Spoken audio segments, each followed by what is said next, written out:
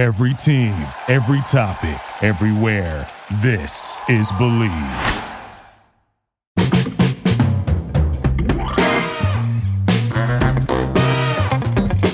All right, how you doing, everyone? I'm Russ Salzberg, and one more time, I want you all to listen up here and get a load of this. There was no ifs, ands, or buts about it, none whatsoever, folks. Madison Square Garden was most definitely the place to be this past weekend.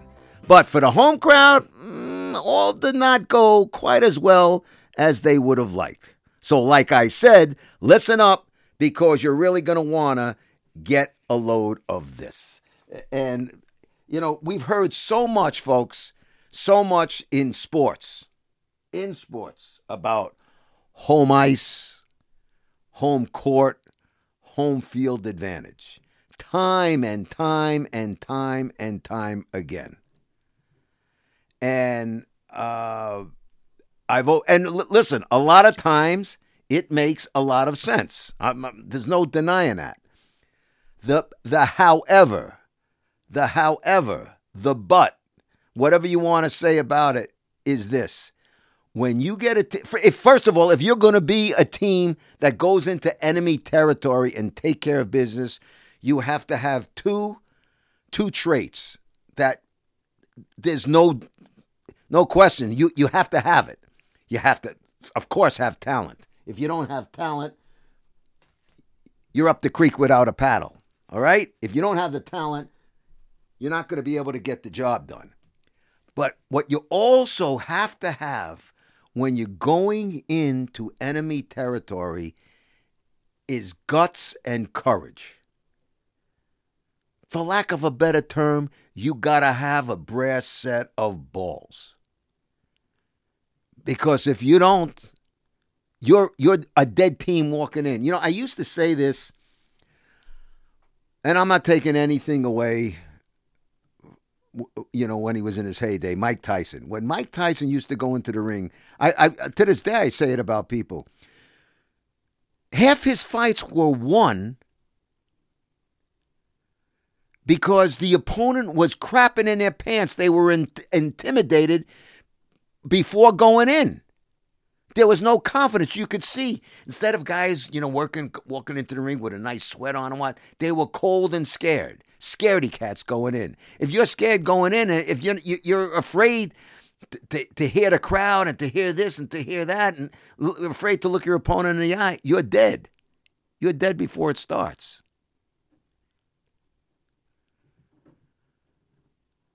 And that brings me up. Let's start off with, when I say all did not go as well as the home crowd would have liked, let's start off with the Knicks. Because the Knicks were home yesterday and everybody was pumped up for Game 1 against the Miami Heat. All we heard was, since we knew they were playing each other, oh, man, this is going back, you know, to the 90s and the great rivalry with the Heat. Bada beep, bada bop, bada boop, and the Pat Riley stuff. And listen, I've lived through it all. I was at all of them. I lived through them all. Got a chance to see it all up close. And you know what? That Heat-Knicks rivalry, to the players themselves, these players, some of them weren't born then. They weren't born yet. So like, they're not all wired up over this. They're wired up because it's an opponent. They know Madison Square Garden is a tough place to be. You know, quote unquote, it's called the Mecca. I don't know if that's all true. And you're talking to somebody, as you know, ain't no doubt where I'm from. I'm a born and bred New Yorker. Okay? But really, when you look at this, I mean, the Miami Heat, first of all, they don't play like no number 8 seed. And right now, they are tournament tough. First of all, they almost didn't even make the playoffs because they almost didn't get out of the play-in rounds. Then they're a number 8 seed. They dispose of the Bucks, And in the last two games, Jimmy Butler scores 56 and 42. Well, that's been discussed already. But this team was coming in with true grit, a grinder mentality, and talent, i.e. Jimmy Butler, and talent. And they weren't going to be scaredy cats. They weren't going to be afraid. And they had to be able to weather a storm. And my goodness, did they weather a storm before emerging with a 108-101 victory. That first quarter, I was on a phone with a buddy of mine who I knew was a big Knicks fan, and I knew he'd be all excited. Knicks were winning 32-21 at the end of the first quarter. Look, we know how the NBA is. But it was 32-21 at the end of the first quarter. And 22 of those 32 points were in the paint. In the paint. I mean, think about that. In fact, when the Knicks were up at the half, 55-50, 40 of those 55 points were garnered from the paint. But I spoke to my friend again. I said, you know what? Bulls didn't look good, and they're only down 5. Then everything changed. Everything changed in the third and fourth quarters. Everything changed. And the Knicks ended up shooting 7 of 34, folks. 7 of 34. Think about that. 7 of 34 from three-point range. Now, you have heard me say this time and time again.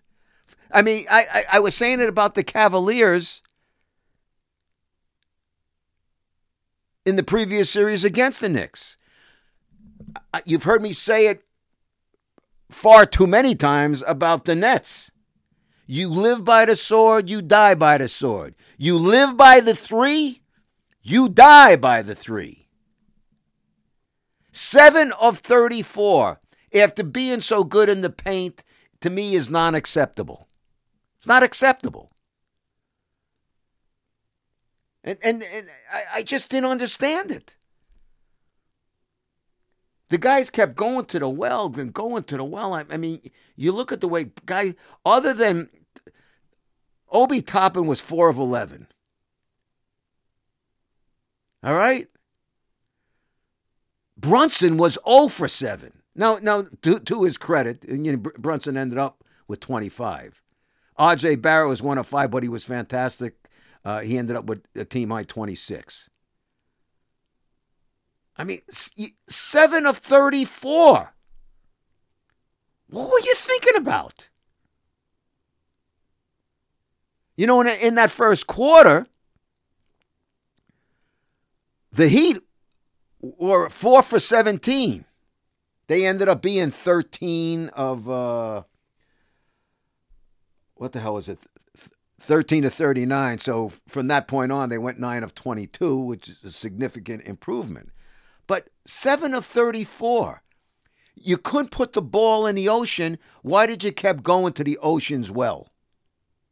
It made no sense to me whatsoever. And you folks, you've heard me enough. I'm not one of these X's and O guys, okay? I'm just not.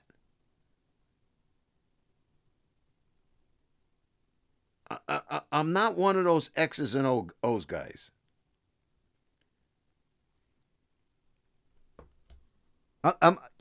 You never hear me get into that. Well, diagramming this play and diagramming that play. But, I mean, to me, you're going clang, clang, clang goes the 3. Clang, clang, clang goes the 3. What good it do you? So now that the Knicks are in a very dangerous position. Now, look, yeah, they're down 1. They lost the game at home. Well, that's no good because already they give up the home court. Now, most people expect this series to go 7. But the Knicks now, they got to get the upcoming game 2. They got to get the upcoming game, too. Because let me tell you something. You go down 0-2, and then you got to think about it for a few days before going down to Miami for games 3 and 4. Then you're in a must-win situation. Because these Knicks they're not playoff tough yet. You follow? They had a very good playoff series against the Cavaliers. And you've heard me say this last week. Part of the reason it was so good, and I'm taking nothing away from the Knicks, but you know when they say it was great defense by such and such team, sometimes that great defense is attributed to the lousy offense. It wasn't. A lot of times it's not so much that a team shut the other team down. Sometimes the team shut itself down by not being able to put the ball in a hole. By going clang, clang, clang, clang, clang goes the 3. And that's what the Knicks did.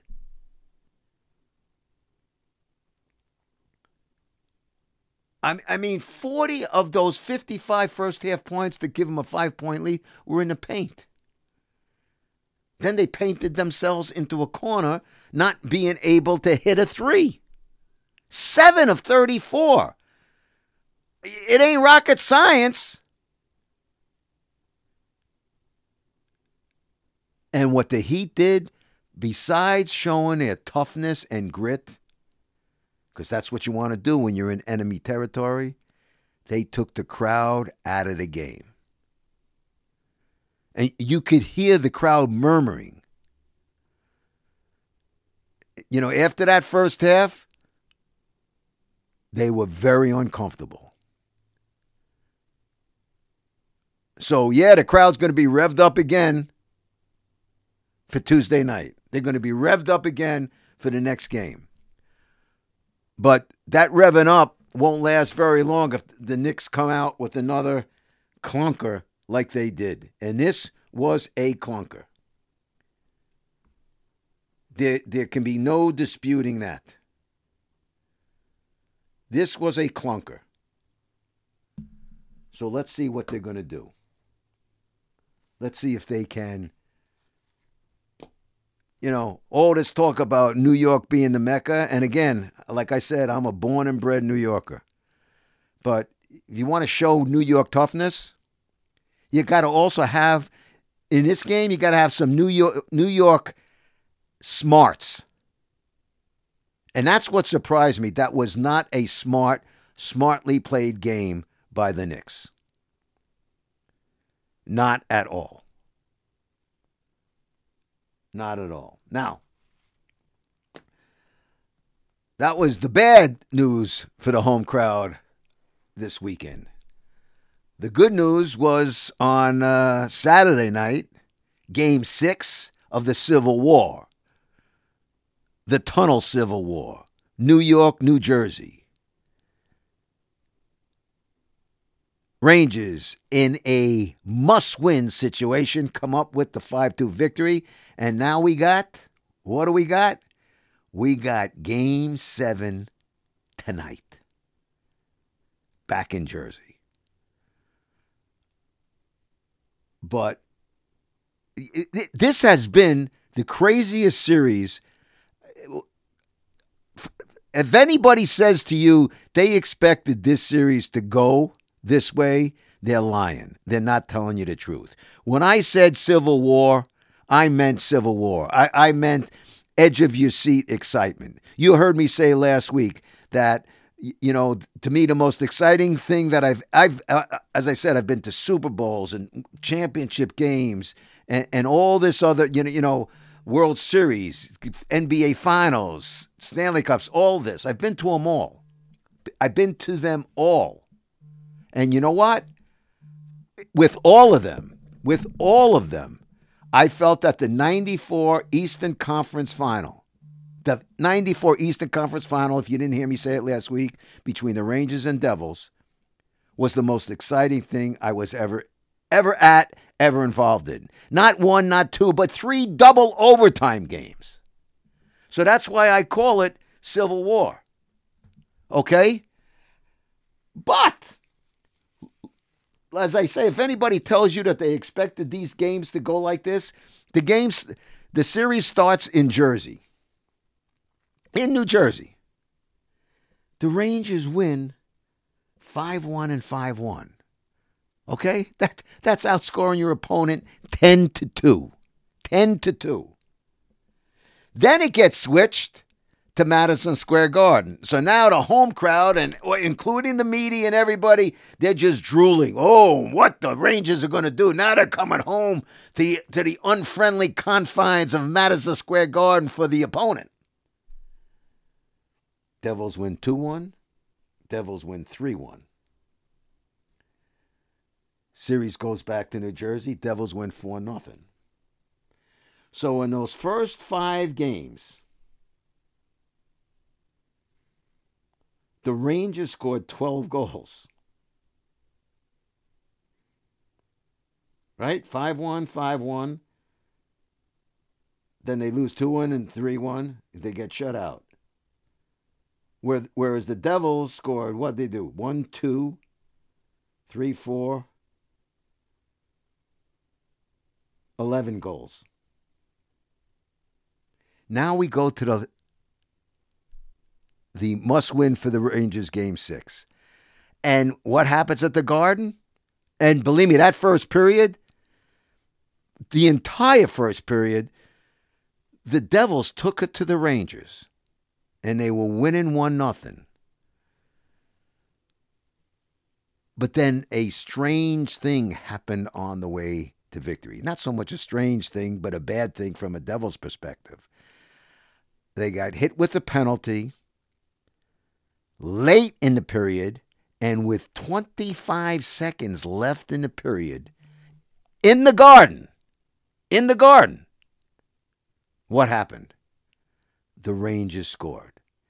And if there's ever a time to lift the team, especially if you're down, it's especially if you're in your own building and you score the tying goal in the last 25 seconds, that means from being a nervous wreck, being down and kind of despondent, now you go into the locker room tied and with a ton of momentum. So if there was ever an inopportune time for the Devils to get a penalty, that was the time. Very, very inopportune time. Very, very bad timing. And from there, just was another 5-2 victory. So you look at it. My goodness. In the 3 victories, the Rangers have scored they've scored 15 goals in their victories. They've scored a total of 17 goals. Think about it.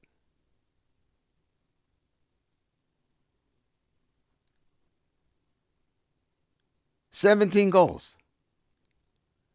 But it's tied 3 games apiece. What's going to happen in Game 7? I said it before. I told you folks I expected it to go 7. It is going 7 now. As for who I think's going to win, I don't know. Each team has proven they can win in the other team's building. Now the stakes have been increased. Because now, for both teams, there's no tomorrow. It's not just for one team. Now it's both teams, there's no tomorrow. The Rangers weathered their storm in a no-tomorrow game in their own building. Now they go back to the other building. And that building, the Rock in Jersey and Newark, is going to be wacko. Super fired up. So as I said going in, it's Civil War, not for the faint of heart. But again, it's a great rivalry. It's one of the best in sports. I've said it numerous times, but the series just hasn't gone like I expected. I mean, you're talking about 5-1s, 5-1s, and 5-2s. Those ain't sitting by the edge of your seat games. But this is not about style points any longer. This is about just getting the job done. So can they get the job done? Can the Rangers or Devils get the job done? We're going to find out tonight. We're going to find out tonight. Now, something struck me, switching sports here. Let's go. We went from the hardwood onto the ice. And now let's go onto the diamonds and baseball business. And this, to me, you've heard me say it over and over and over again. I want any and everybody to make as much as they possibly can. But you've also heard me talk about fiscal responsibility. I mean, if a player is worth a boatload of money, a Brinks truck, a gazillion dollars, God bless. God bless if he can get it. And the one criticism that you hear me say in sports, I'm all for people making money. The only thing that I don't like is when let's say an owner makes a mistake by giving somebody a boatload of money, and that automatically raises the bar. So in tune, the rest of the owners are obligated to make the same mistake because the bar has been raised financially. I don't buy into that. If you make a mistake or I make a mistake, why do you have to follow and make the same mistake? Is that union rules? You know what I'm saying? But the reason I'm bringing it up,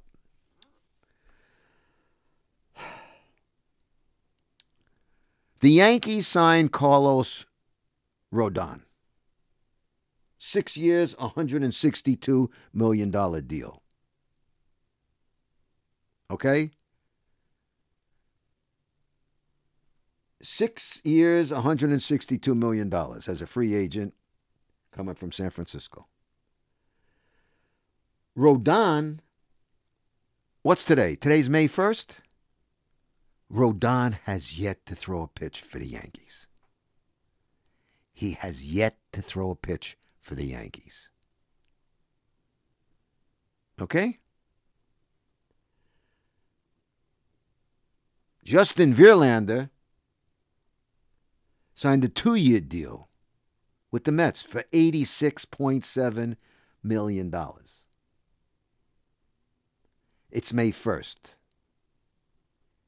He has yet, granted a 3-time Cy Young Award winner, he has yet to throw a pitch for the Mets. Again, it's May 1st. And then you have Jacob deGrom, who broke my heart when he left, but deGrom left for 5 years to the Texas Rangers for $185 million. And here's Jacob deGrom now. Yeah, he started 6 games. He's on injured list now with forearm tightness. This is tight, that's tight. My underwear's tight, whatever's tight. Think about it. What are we talking about? $162 million, $185 million, and $86 million invested in those 3 pitchers. Think about that. Right? Think about that. 162, 185, and 86. That's 433 million simoleons invested in 3 pitchers. That's not exactly what I'm saying is the respective teams aren't getting a bang for their buck. They're not getting a pitch. Not a plug nickel. And to me, common sense at some point has to prevail. Again, I'm all for anybody making as much as they possibly can. But you're giving pitchers these kind of contracts. And we're talking about, I mean, is it a waste of money? I'm not saying that. But it's a month into the season. The Yankees have seen Rodon on a mound for them. Verlander hasn't been around. Well, he might come back this week. Mazel tov. And then what can we expect right away? And the Rangers don't know. Now they're scratching their heads and holding their breath on DeGrom. It's crazy. It's just bonkers. It's just nuts. So, I'm all for everybody making a lot of money, but you think about it, folks. How much are you willing, as an owner, willing to put out? And don't forget this, too. All three of these guys, it's kind of different sometimes when you feel obligated to give a guy a boatload of money if he's your homegrown. If his career, for example, if Rodon had been a Yankee or DeGrom, DeGrom was a Met and Verlander was coming from the Astros. They're not homegrowns. So it wasn't like, okay, we got to pay back this guy for his services to us. No. They're all on new teams, and look what's going on. The system's broke.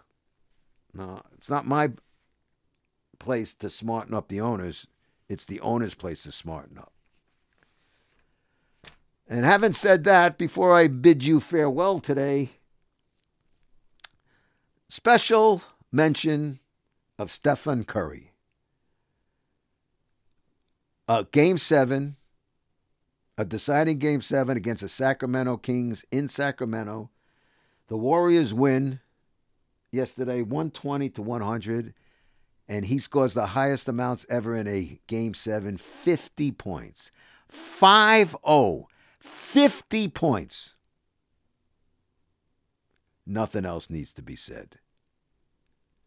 50 points in a must-win Game 7 enemy territory. Ain't no tomorrow. You heard me say it, and other people have said it. You know how you measure an athlete? When they want the ball, when it counts. Who wants to take that shot? Who wants to take that shot with the game on the line? Who wants to take that shot when all the chips are on the table? Who wants to be in a batter's box when it's all there in the bottom of the ninth and you're down 3 and the bases are loaded? Who wants to be on the ice in the last minute of a deciding Game 7? Stephen Curry, baby, let me tell you, kudos to you. That was not a good performance. That was not a great performance. That was an all-time out-of-this-world performance. And with that, my friends, as I congratulate Curry, this is a wrap on today's Get a Load of This. Now I'd like to be getting a load of you. Let me know your thoughts on today's podcast. You can do so on Twitter at Russ Salzberg. You can do it on Facebook. You can also check out my website at russsalzberg.com. Got to thank my home here at Believe.com because I tell you each and every week, Believe is the #1 podcast network for professionals. Above all, got to thank you, the people out there, because without you, the people out there, I'd have nobody in here to be talking to. And again, as I remind you each and every week, please make sure you download the Yes app if you haven't done so already, and tell your friends and family to do the same so you people can do what other people are doing. They're getting a load of me on Get a Load of This every Tuesday on my video podcast on Yes and the Yes app. So that's a wrap again on today. Thank you all for being here. Until next week, it is I, Russ Salzberg, saying to all of you, bye-bye, so long, and farewell. Have yourselves a great week, everyone.